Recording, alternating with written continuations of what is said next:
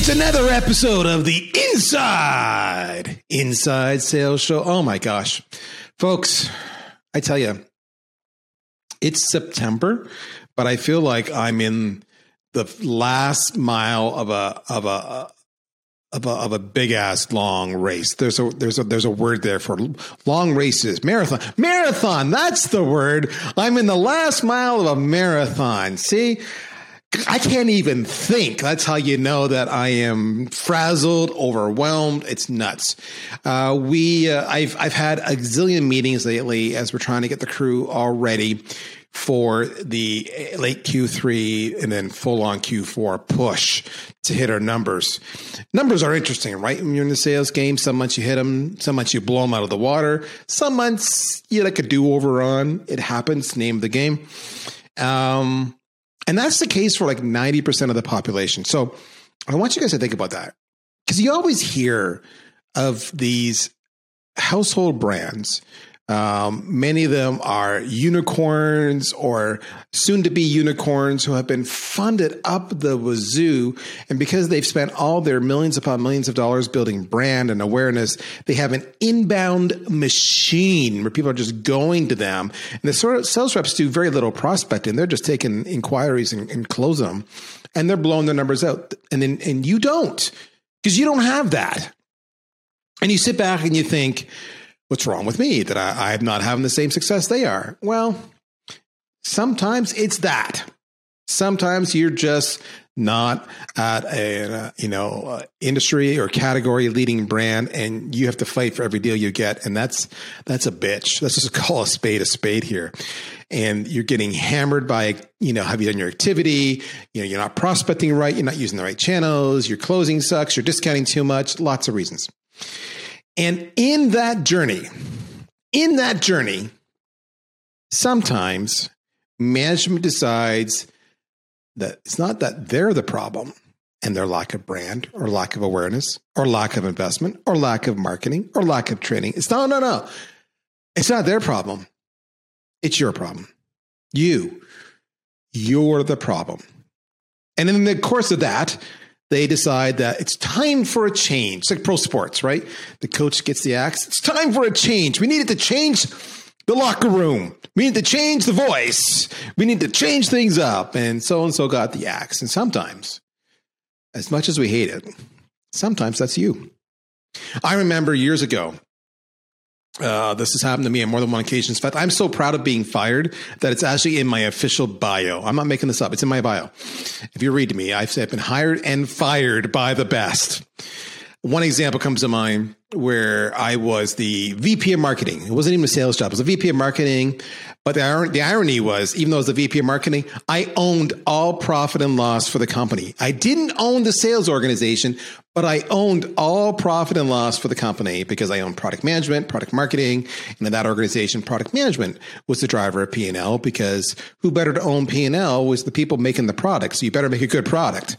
Otherwise, you're going to be out the door. And we did a good job. I was hired along with the new CEO to flip this company. We wanted to sell them within 3 years.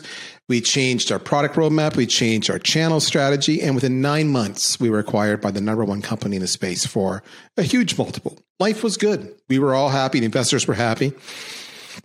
And the reason they bought us, the company told us, because we knew we were eating their lunch on share.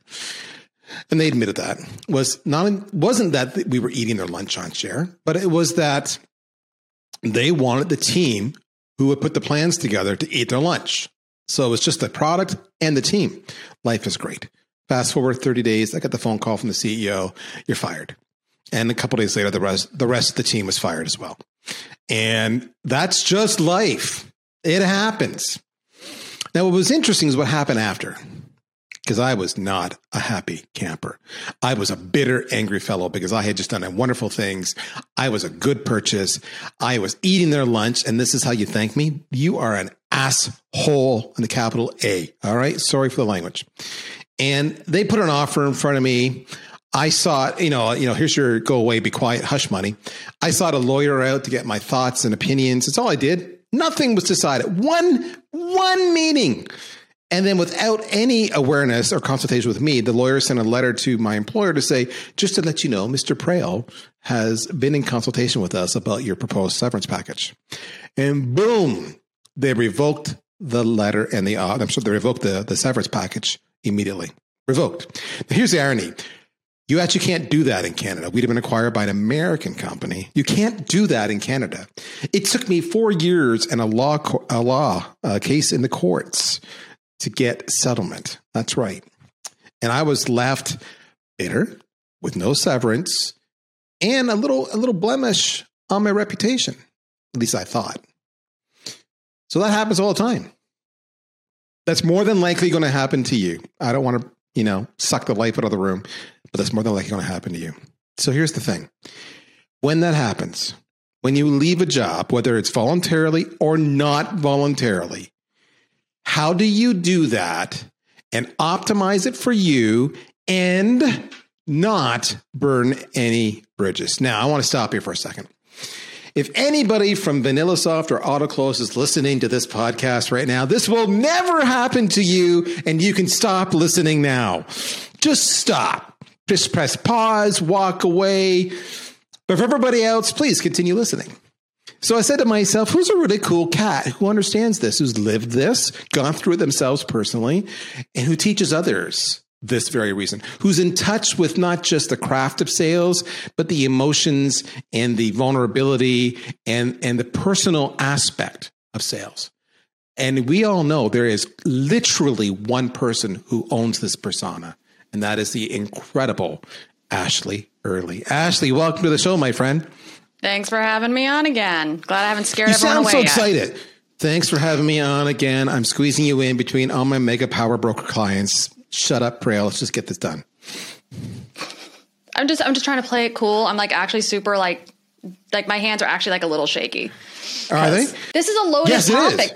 This is something that, this is on a weird way. You and I know each other really well because I got laid off 4 times in 2 years. And you were around for the last 2, basically. And it was the emotions of, this isn't for me. I don't want to do this. The last one technically, or the penultimate one wasn't technically a layoff. It was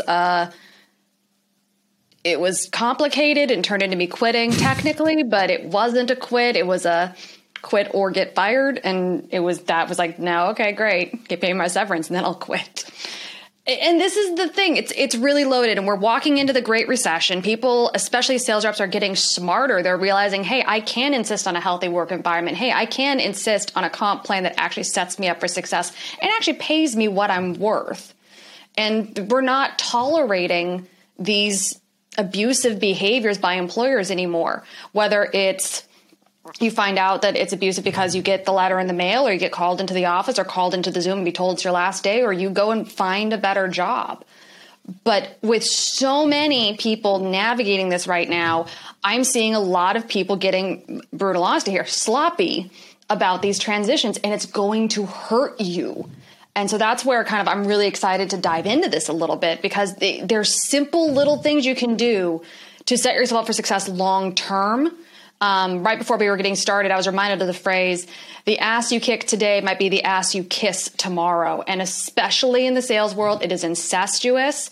You have to make sure you don't burn any bridges. Now, I say you have to make sure you don't burn any bridges. There are points you want to burn bridges. I have intentionally burned bridges in my career, but those are points where I know I will never do any business with this person ever again, and I do not care what they say. I can count on one hand the number of times I've done that. And I hope to keep it below 2 hands my whole career, because those are people who deserved it.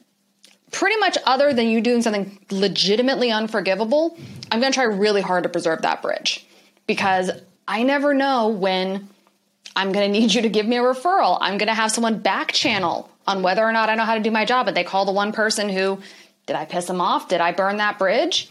And all of a sudden I've now shot myself in the foot. So I'm really excited to hopefully help some people stay sane, navigate this with some class, and get through this to the other side where all the better stuff is. Okay, so for those who don't know, this is really relevant at this point in time as we have this conversation. Ashley, she's a pretty amazing actual sales cheerleader, coach, consultant, and she helps. I love this positioning statement. You see it on her LinkedIn page. I'm reading it. But this is why I asked her to have this conversation. I help teams and individuals grow through empathy and science. And we're going to practice a little empathy and science here today. Beyond her coaching skills, she's also the host, or at least one of the hosts, of the Other Side of Sales podcast, which is really important because it truly is we talk about sales skills all the time. Then there's the other side of sales, whether that be, your feelings, your emotions. It could be, are you disadvantaged because of your gender or your ethnicity or whatever? That's all the other side of sales. So she's coming at this with a really wholesome, holistic point of view. So let me ask you this, Ashley. Is burning bridges a common thing in the sales world? And is that self-inflicted or is the nature of the beast? And then beyond that, let's talk about what we can do to not burn bridges. Yeah. So interestingly, my husband, who is brilliant and amazing and the best spouse someone could ask for in his career in sales, he's been amazing. He's actually getting his master's in international politics right now. And I spent the weekend hearing him talk about this thing called, I think I'm going to get it wrong again, but systemic violence. And it's this idea that violence can be either direct or it can be inflicted indirectly onto an individual by a system. We hear of this a lot, similar topics being talked about when it comes to racism and stuff like that. There's direct burning of bridges that can happen when I send an email to you and say, screw you, screw your company. I hope you get what's coming to you. Bye. Boom. That bridge is burned. I've now passively threatened you. I've told you to go away. Like, there are certain things you can think, you can feel, you can say to your friends, you can vent about. You really can't say to a person in a professional environment because it violates trust. Even if they've screwed you, you really can't say that stuff. So that's the direct burning of bridges stuff. And that typically is the rep doing it. If a rep is going to make a mistake, it's going to be the rep getting fiery, getting angry, and speaking their mind in a way that is not appropriate in a workplace. They're getting emotional. Getting overly emotional in the minute, which is it's really hard not to do. I get there. I've been there. I have bawled at a company. I have asked for a minute to make sure I don't scream at someone. And there have still been things where I've said things I wish I hadn't said. Luckily, nothing too serious. Usually it was something, it was usually just like an F-bomb, or you've got to be kidding me with this, it's stuff like that. It's nothing too personal and direct. Then there's the systemic side of it. The systemic side of thing is typically done by the company onto the rep. This is stuff like I know of a couple dozen people that have been let go from sales jobs on the 29th of the quarter because if they are employed on the 30th, when all the deals close, the company has to pay the rep commission. Yep. There's literally, in most comp plans, there's literally nothing the rep can do about that. It's bad faith, and there possibly is, depending on where you live and a bunch of other things, there may be something you can do there, but there is nothing you can do in that moment. You got screwed by the system and by your leadership who chose not to have ethics. That's kind of a systemic thing onto the rep. And that's individuals using the system, but that's whatever. And this is really kind of one of the key things here when it comes to burning bridges and stuff like that. It's when it comes to an exit, whether it's voluntary or involuntary, nothing has to happen immediately. This is like rule number one for an exit is don't feel like everything has to be figured out immediately. If you're giving notice, you can give the company 72 hours to tell you what they want to do. You can take 72 hours and basically just go have a holiday. Nothing has to be figured out immediately. If someone gives you a severance, do not sign anything in the room. Always, always, always. And especially if you're early in your career, this seems like overkill. Always get a lawyer to look it over. Pay a couple $100. There's resources available called like the SDR helpline. Get someone else to look at what they're having you sign. Never sign it without talking to somebody else. If they insist you sign it in the room, that's actually illegal in the States. I don't know about Canada and other areas, but don't let anyone pressure you into stuff like that. Give yourself time to breathe, to process, to figure it out, and then come back. Nothing ever has to be decided in the moment. And if you react, and that's the basis of your decision, you're much more likely to actually burn that bridge in terms of overreacting emotionally or acting impulsively or just you're not in a good state of mind because it sucks. And one of the things I'll say here, just for clarification, is the classic, you'll love it on on Reddit or Twitter. I am not a lawyer, nor is Ashley. So the advice we're giving you here is based on our experience. Exactly. Yes. But it's based on experiences lived and shared. So always please consult a lawyer before doing that. But a common case we see is the employer saying, if you say, no, I don't want to sign it today. I need to think about it. They'll say there's a time limit. You've got 24 hours max to sign this. And otherwise the offer's off the table if that's what you want to do. And as we both know, you actually have more than that. And I mean, the response to that often is, listen, you're going to spend more on lawyer fees, rather than just giving me a couple days to think about it. So do you really want to incur that expense and all the notoriety that goes with that? Because, I and others will just go on Glassdoor and bring down your reputation. There's the power of social. LinkedIn's amazing. I don't want to do that. You don't want to do that. So let's just be adults here. Give me 2 or 3 days to consult a lawyer. So my options are, I'll come back. I'll be reasonable. You be reasonable. There's this conversation. And for most times I would even say you don't even need to have the conversation. I would say in most cases, you can say just doing something as simple as I acknowledge your request for response within 24 hours. I do not guarantee I will give you one. Just go complete non-answers. It's really annoying. They hate it. But what it does is you don't give anything away. They don't get anything because whatever. And you get time to get out of the room. And you can even just be blunt to be like, I want to make sure I know my rights. I want to do some research. I want to consult with the people I need to consult with. I will get you your answers as quick as I can. If that's a problem, we'll deal with it when it happens. Correct. End of story. And candidly, 99% of employers would rather do this easily and smoothly. If that means giving you a couple more days, they will do that. So, And also most employers, by the way, know if you're going to consult a lawyer, it's often just faster to give you a little bit of extra money and again, make you go away because that way they're not spending the money on lawyers and you're going away and we have resolution. Not saying you should use that for negotiation, just saying most employers look at this with an economic lens. So, yes, you talked about that as basically knowing your rights. Is that a fair way of putting it, Ashley? Yeah. Now you also talked. That's a big. Go ahead.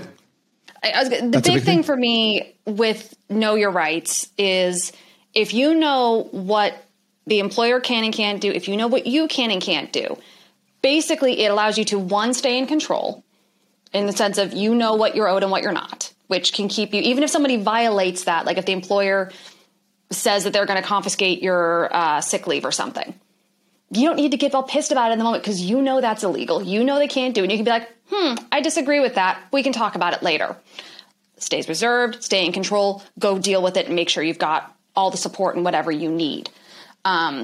Understanding this stuff makes this a lot less stressful and doing the research when you're not in the thick of it makes it a lot easier as well. The other side of it too is it also makes sure you don't ask for something kind of unreasonable.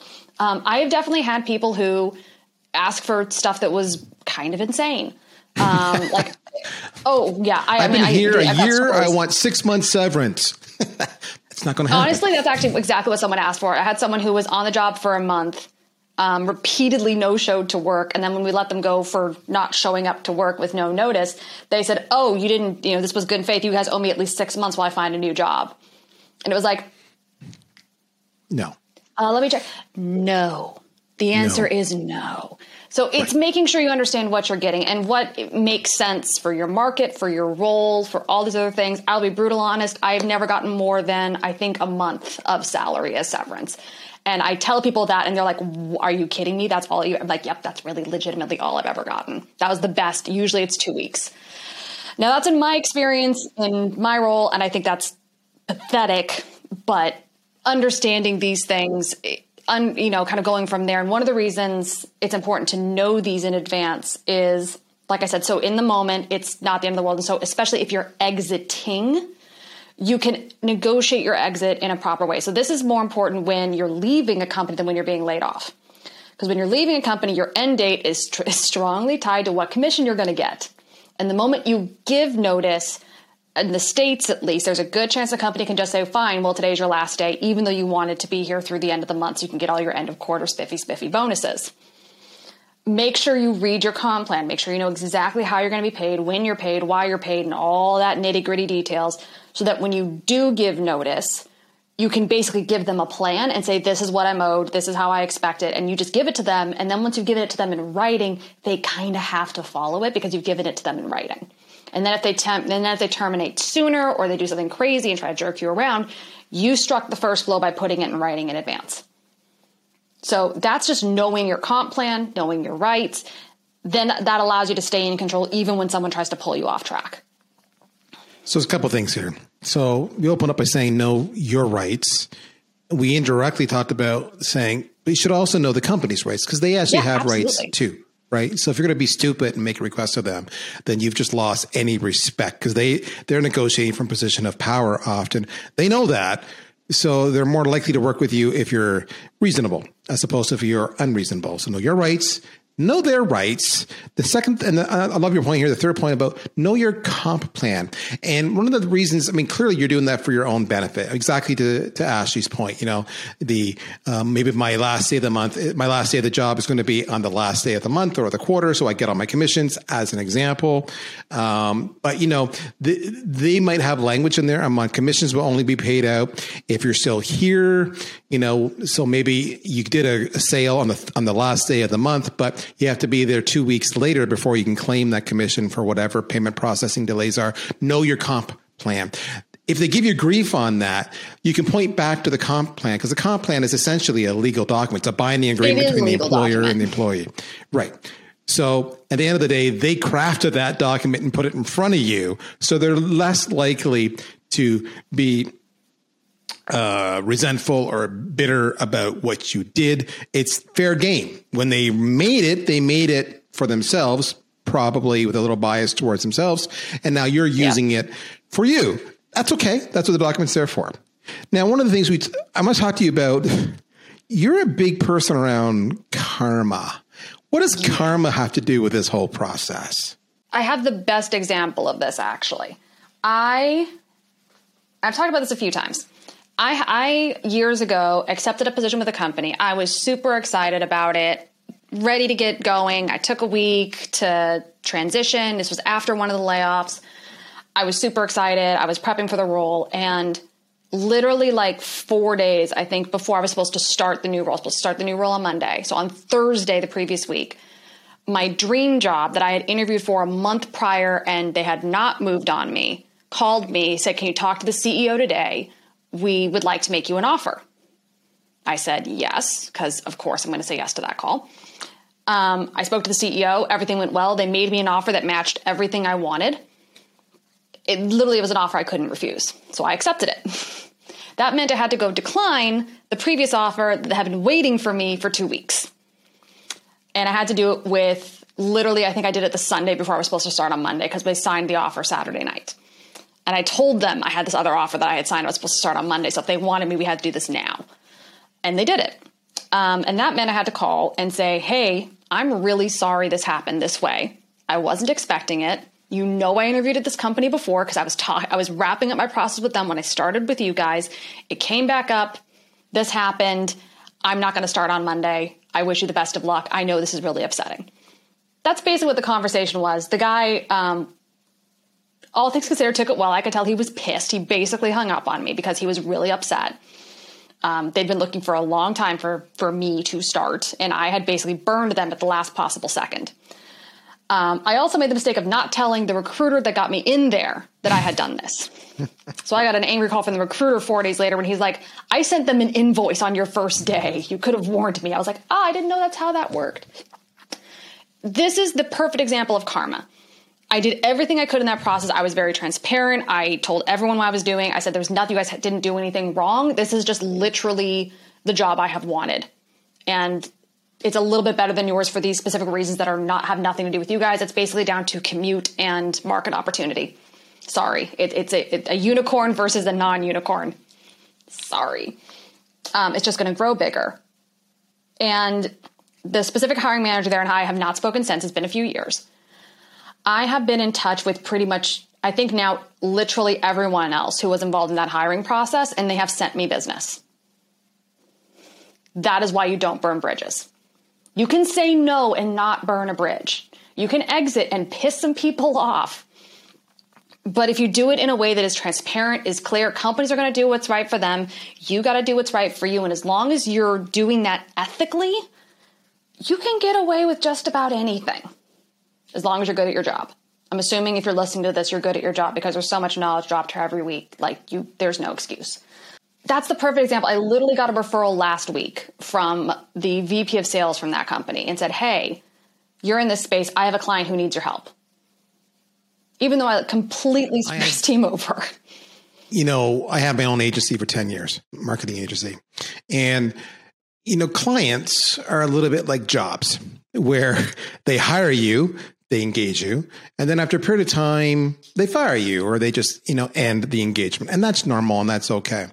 And sometimes they end the engagement abruptly. Maybe it's a cash flow issue, or they end the engagement without paying you because, again, they're going to save a few dollars and that's their MO. And now and there you go. But when you end each of those with integrity, I have had those same clients over and over and over again refer me more business. It's the same thing with employers. So integrity goes a long ways. But let's bring it back full circle. Because Ashley, my friend, we all know that rep. They're usually really good. They're really smart. They're really savvy, or at least they have a high opinion of self. And they know better. And sometimes they think they can outsmart the system. Any examples there of what you've seen done and how that has worked for or against them? Yes. So this is where I come back to kind of know your rights, know your comp plan, and try not to take on the system all at once. The world isn't fair. It's just not. And that sucks. But it's basically, this is kind of one of the situations where I tell people, pick your shot. You're really only going to get one. You don't want to take it on. You don't want to take it on something stupid. If you're going to take it for something that's legitimately going to make a big deal financially, or it's going to make a big deal for your reputation. An example of which would be like if someone's, and this is typically around layoffs is where I see things get really nasty. If somebody has a high opinion of self and they just, I know better and whatever, great, go find a different job. Next. Where I see those sort of interactions go wrong is when someone decides to be a poison pill on the way out. Oh my gosh. Yeah. Where they decide to just start trash talking everything that they're doing to anyone who listens on the team for the final week or two. And that's a great example of basically, short of you like doing something, again, pretty unethical, I'll give pretty much anyone a reference. I have no problem with that. But you come in and the moment you've decided you're leaving, you start to all of a sudden just spew nothing but hate and derision and trying to sow discord among the team. That's toxic. That shows a level of immaturity that I don't want on my team. And I probably am not going to interact with you again. I'm not going to tell you that. I'm just not going to talk to you. And that's really the thing to understand is if you piss someone off in sales, if you think you know better, the number one way they will stick it to you will not be coming at you. It'll be when someone calls them and says, hey, Ashley, what do you think of Daryl? And I say no comment. Because that means I'm hiding something. So I wanted to talk about that. I wanted to talk about that specifically. So here's something you need to understand, folks. And if you're young, and I sound like an old guy saying that, if you're young, if you've been working 5 years or less, you won't fully appreciate this. Our industry, as big as it is infinitesimally small and connected. And what you don't understand is like it's incredibly small and connected. Yeah. So real world examples where I've had reps not work out with us. Maybe it's them, maybe it's me, it doesn't matter. Parting of ways. And then exactly to Ashley's point, I get that backroom call. What do you think of George? And what I will say, if you didn't burn your bridge, is I will say George is a great person. George is really good at A and B. My advice to you, if you're going to do something with George, is you really, really need to hold George's hand at C. If you don't hold him at C, he won't be successful. But if you're confident you can hold him at C, good person, good luck. Now, the reason George exited our organization was because George sucked at C. All right. So anybody who's savvy will hear exactly what I'm saying. And they'll understand they're a good person and all that wonderful stuff. And then it's up to them to make or break a decision on whether they hire them or not. But to Ashley's point, I don't really say no decision, no comment, because that's but many people do. I'll say something like, you know what? I'm not the right person to talk to you about George because, it just didn't work out for us here. So I'd prefer not to. But it's the same thing. In the end, I'm still saying no comment. And the reason I'm saying no comment is because I'm protecting myself legally from a liability issue if George comes after me and says, you're the reason I didn't get the job. So this is stuff managers get trained on and have to figure out. As reps, you don't. What Daryl's talking about, that's a really important peek behind the curtain, because a smart manager will never say something directly negative, because then it opens yourself up to liability and stuff like that on a management side. But I'll give you an example. I had to fire someone because they had a bad day. They made a stupid decision. They had a bad day. They made a stupid decision. It was totally human. It was absolutely the right call. I fired him same day. It's the only time I've ever had to do that. I told him in the firing conversation, I said, you will bounce back from this. I'm sorry you made that decision. This is the natural consequence. You will bounce back, because he was distraught, understandably. 3 days later, I got a reference check, and it's like there was a level of awareness, and it was like, oh, I said that because I do believe in this rep, and he's doing great. He's fine. He's a killer sales rep. But I can't say anything on that call. And to send that person to me hurt him again. And I opened myself up to it because I said, you will bounce back. In hindsight, I shouldn't have said that, because that sent the message to him that I was on his side and I would help him. I legally couldn't. But at the same time, his unawareness of how this process worked set him up. So he ended up basically having to scramble to get another reference, and then now explain why his last boss couldn't give a reference. Ugh. Just think through these things a little bit. And this is where I think it's also really important. And this is a huge issue when you look at DEI and belonging. Mentorship matters, and having a mentor who is outside the company. You've got to have someone outside your company who is in leadership or who has done these jobs, who you can call and do literally just say, sanity check, this just happened. What do I do? That has saved me from so many stupid things over the years. Oh my gosh. Okay. Leaving and not get this stuff there. We're going to end it right there, because that is epic advice. Have that trusted third party you can vent to and bounce, frustration and circumstances off of, so they can give you an impartial, non-invested assessment of what you should do is gold. I would say I was actually going to come back to that with a very similar angle. So I'm blown away that you went there, Ashley, just so we're in tune. I was going to say, be self-aware. If you're getting fired, chances are it's not 100% that your employer is an ass. Maybe they are, but they got to fire somebody. So why you? Right? So you got to be a little bit self-aware. Sometimes we are the authors of our own demise. But when that happens, dust yourself off, pick yourself up, and learn from it, exactly as you said. All right. All that is about how not to burn bridges when you leave a job, whether you leave it voluntarily or you're asked to leave. It will happen to you, I guarantee it, or you will be the one exiting an employee. Either way, you're going to be on one side of that equation. How you handle it is a matter of your own integrity, and just be informed, be smart, be wise. Again, going back to Ashley's points, know your rights. Don't be afraid to assert your rights, but also be aware of the company's rights. Know your comp plan. It's a binding contract between you two. Don't try to outsmart the system. Remember, karma is real. And finally, just always be aware that the ass you kick today is the ass you're going to possibly kiss tomorrow.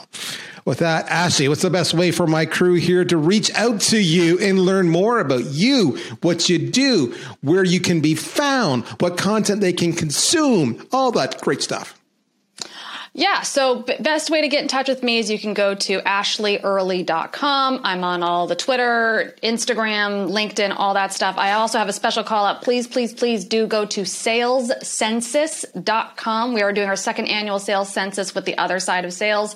This is an incredible opportunity. VanillaSoft is one of our sponsors to get a sense of what it is really like to be a sales rep today, what the face of being in sales looks like, as well as how to better improve the culture so that everyone in sales can truly thrive. So go to salescensus.com. All the details are there.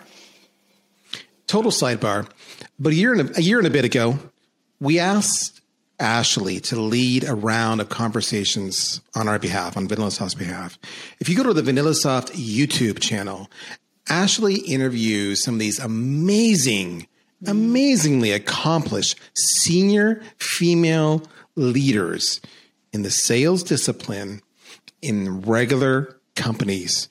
And she has some, I call them Oprah-esque, Barbara Walters, if you're on a certain era, Diane Sawyer, you go. It's all there. Conversations with these women, and they are worth your time. You can learn so much. So that's Ashley Early. I'm Darryl Praill, and my folks, we're done.